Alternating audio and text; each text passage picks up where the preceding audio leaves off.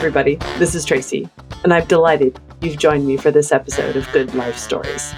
I created this podcast because I believe we are all seeking connection, and what better way to do that than through story? So get ready.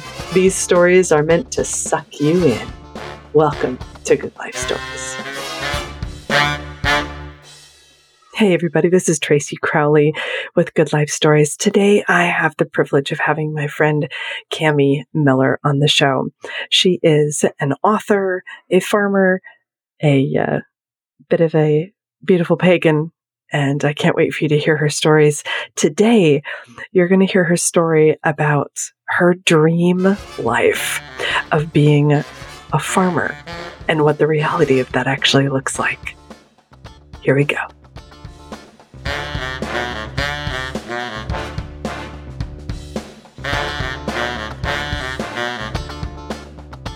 Hey everybody, welcome to Good Life Stories. I am so privileged to be getting to talk today to my longtime friend, Cami Miller. And I can't wait to talk to her today because what she's got down for her 3 life stories, I haven't heard. And so there's nothing like sitting with an old friend, hearing new stories. So welcome, Cami. Thanks for joining me. Hi, I'm so happy to be here.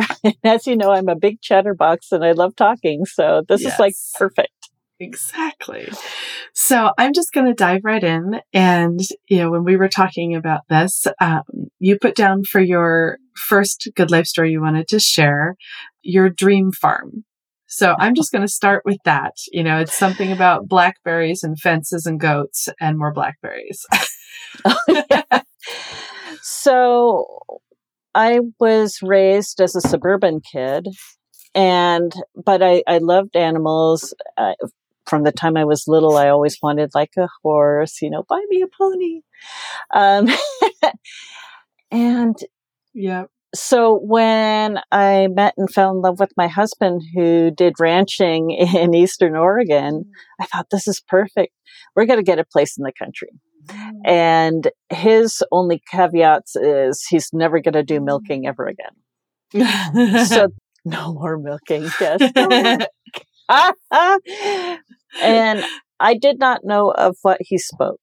I mean, he told me that milking kind of ties you to a farm and that you have to be there every morning and every evening. Yep. And there's no such thing as vacation.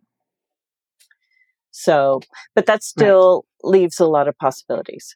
So, we found this place, the 5 acres, and in my mind, everything was put together perfectly.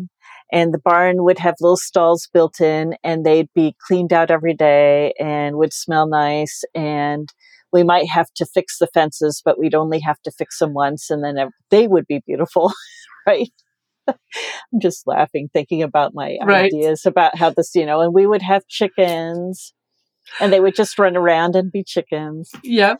So we brought my grandma out to the acreage and she looked around and she said, it's going to take you 20 years to get a handle on this place. I thought, 20 years? No way. We're young. We're strong. We're badasses. So, yeah. So that was 2002, and we're in 2023, and I am so behind my grandmother's schedule. I still don't have a handle on it. I was going to say, do you have a handle on it now? Not really, no, because so I decided that I wanted goats because I knew a horse would be too expensive. They're a handful. So goats, I thought manageable size. Yeah. I can do goat wrestling if I want to do something that they don't want, like getting hooves clipped. And so we fixed fences, we fixed barns, we cleared land for vegetable gardens. And it is nuts, not only how much work it is, but like I cleared out, I think about a 1/4 acre for vegetable garden. And did you know that after you clear blackberries that they like grow back? I mean, part of it is obviously that's what they do. They're plants. They keep growing. But in my mind, every task like fixing the fences was you fix the fences and then you have perfect fences. not realizing that goats will finite. run their It was done. bodies Yeah. along the fence and tear them down and bust them down and crawl under them and get their horns in there, like twist them open, pop through. My neighbor had an electric fence, and I thought, electric fence, yeah, so we'll fix this with electric fence. And then I found out that no, they just jumped through the electric fence because they didn't really feel it. And so my neighbor sprayed them with water so that they would feel it snap. And so the difference was they still jumped through the fence, but when they jumped through the fence, they went, ah! And they get snapped, and they were through.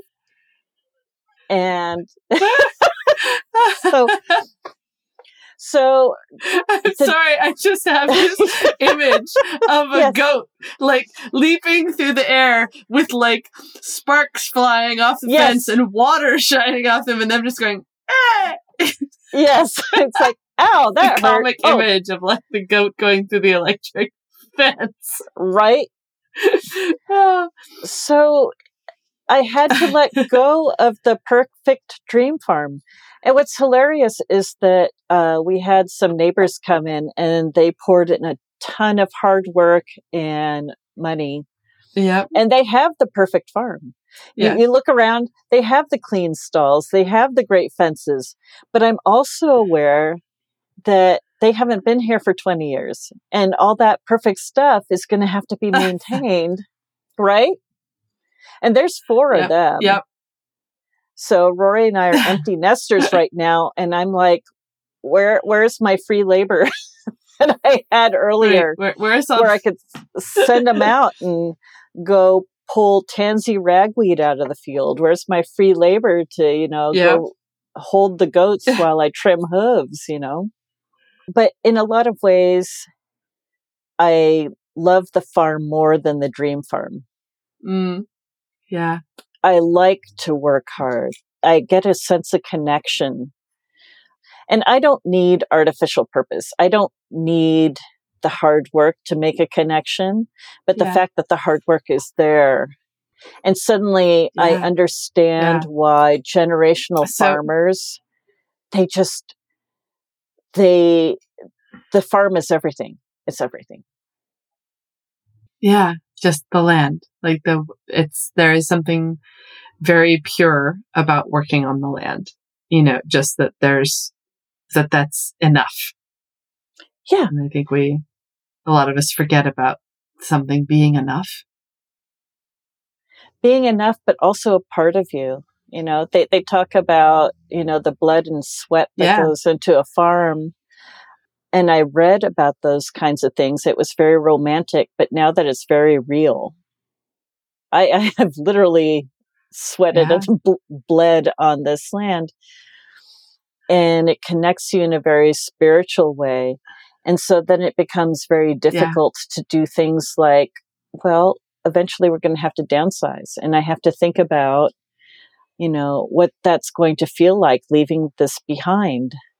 And you get this sense of protectiveness. I've spent so much time creating this place. My topsoil's gone from 2 inches deep to over a foot. Right. And someone who buys this place may not value that. Yeah. They may go, let's just seed this all for hay and, or let's do, a couple of houses in a shed and, pull up all the roses because they're just in the way. And I have to be okay with that. Yeah. Yeah. I was going to say, you don't have to be okay with it because you won't be there. You simply have to be ready for it to become something else. Yeah.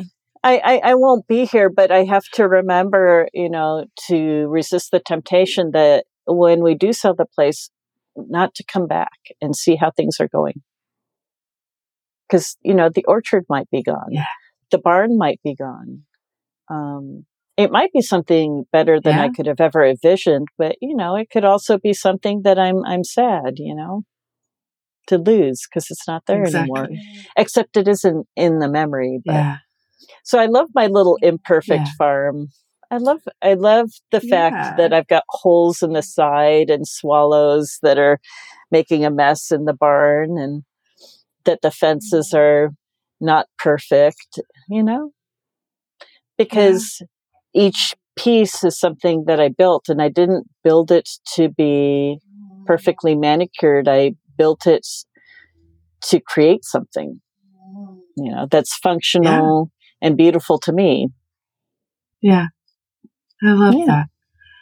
I love that. And such a funny, I just love how you shared at the beginning, this idea of what a farm was. Right. And then that progression, obviously over a very long period of time. But I mean, I feel like owning a piece of property like that, you learn pretty quickly that it's not what you thought, what that vision was right away. But, okay. So for my listeners, will you tell me, because I couldn't find it before I hopped on today, what's the title of your book about owning your goats? Oh, it's House of Goats. And it's under a pseudonym, Tammy Owen. And I often get asked, why a pseudonym? And it's because part of the inspiration for writing this book is that I love James Herriot books. And part of reading more and more of his books and learning more and more about James Herriot, I found out that despite him using a pseudonym, people inundated the countryside looking for his place. Oh, how funny. And the chances of my book ever becoming a sensation are very, very small. But I needed to give that kind of layer of protection just in case. And just in case. And I changed everybody's names, and I kind of mushed up different details. And there's when you're writing a memoir, there's a difference between writing the truth and writing what actually happened. You learn very quickly that what actually happened is fluid. You start thinking, well, it happened this way. And then you look back in photos and you go, oh, it wasn't that year. It was that year. And actually it was this animal, not that animal. So your memory is not perfectly reliable. And on top of it, sometimes what you get out of the experience is different than what the actual experience was without the personal spiritual connection. So writing House of Goats was more about writing what happened to me and what happened to us rather than having a perfect historical document where everything's accurate, if that makes sense. Yeah. It would be, no, that makes... It would be almost impossible to be accurate. You'd think it right. I mean, would unless you had documented it with the intention of doing that. Like, even then you would still have issues, but it would be easier if you had done that with the intention of it. But that was not how your life with goats started. So correct. I just know that I loved that book. That is my favorite book that you've written because it made me laugh so hard. And it also helped me convince Rob that we didn't want goats. Yes. We have a neighbors, like you talk in that, you tell the story about the goats getting out and eating your neighbor's apple trees. Yes. And all I could think of when I was reading that book was the goats escaping and going over to our neighbor's multi-million-dollar home with her incredible garden and just eating her whole garden. And that would be a very bad day for the goats and us. She's a lovely neighbor, but she would not be happy to see goats eating her flowers. No. And in the reverse side, I had the neighbor's cow get out and go through my newly planted veggie garden. And I just had to keep my mouth shut. I had to look at the damage and go, okay, I have to start over. And this part is undamaged, so we're just going to go from there. Because I've been on the other side of that. Yeah. And I know that they didn't let their cow out on purpose. I can't be mad at them. Yes. The cow did not escape, but yeah, exactly. Terribly sad. And escaping animals are just part of owning livestock. And that's another part in the dream farm. Animals never escape. They stay where they belong. And they don't destroy their stuff. Right. They just, that just wouldn't nicely happen. Graze in the field, looking picturesque, and then they return to the stable at night, and they're just waiting for you. And it takes just a few little sweeps. They eat what they're supposed to when they're told, Right. Yes. It takes just a few sweeps of the Gruber's brush, to get them all nice and clean. And when the vet comes, if there's a sick animal, then you kind of look gravely at the animal, and he gives them a bit of medicine, and they get better. And that's how the dream farm works. But the reality farm, which gives you such a deeper experience, is also, it consumes you. The highs are so high and the lows are so desperately low. Something goes wrong with an animal and you just get to the point where you're like, I can't do this anymore. And then you'll have like a successful kidding, and you'll have these baby goats springing in the sunshine, and you're like, this is so much better than I ever thought it would be. This is more than I wanted, Yeah. So, it's not bars. But yes, nobody really wants goats. Nobody really wants goats. No. Thanks so much for listening to Good Life Stories. I hope you enjoyed this episode. Please visit our website at goodlifestories.com for more show notes and additional episodes. Please subscribe and consider rating and reviewing the show on Spotify or Apple Podcasts to help others connect to us. Who do you know with a good life story? I would love to hear from you. Good Life Stories, creating connection, one story at a time.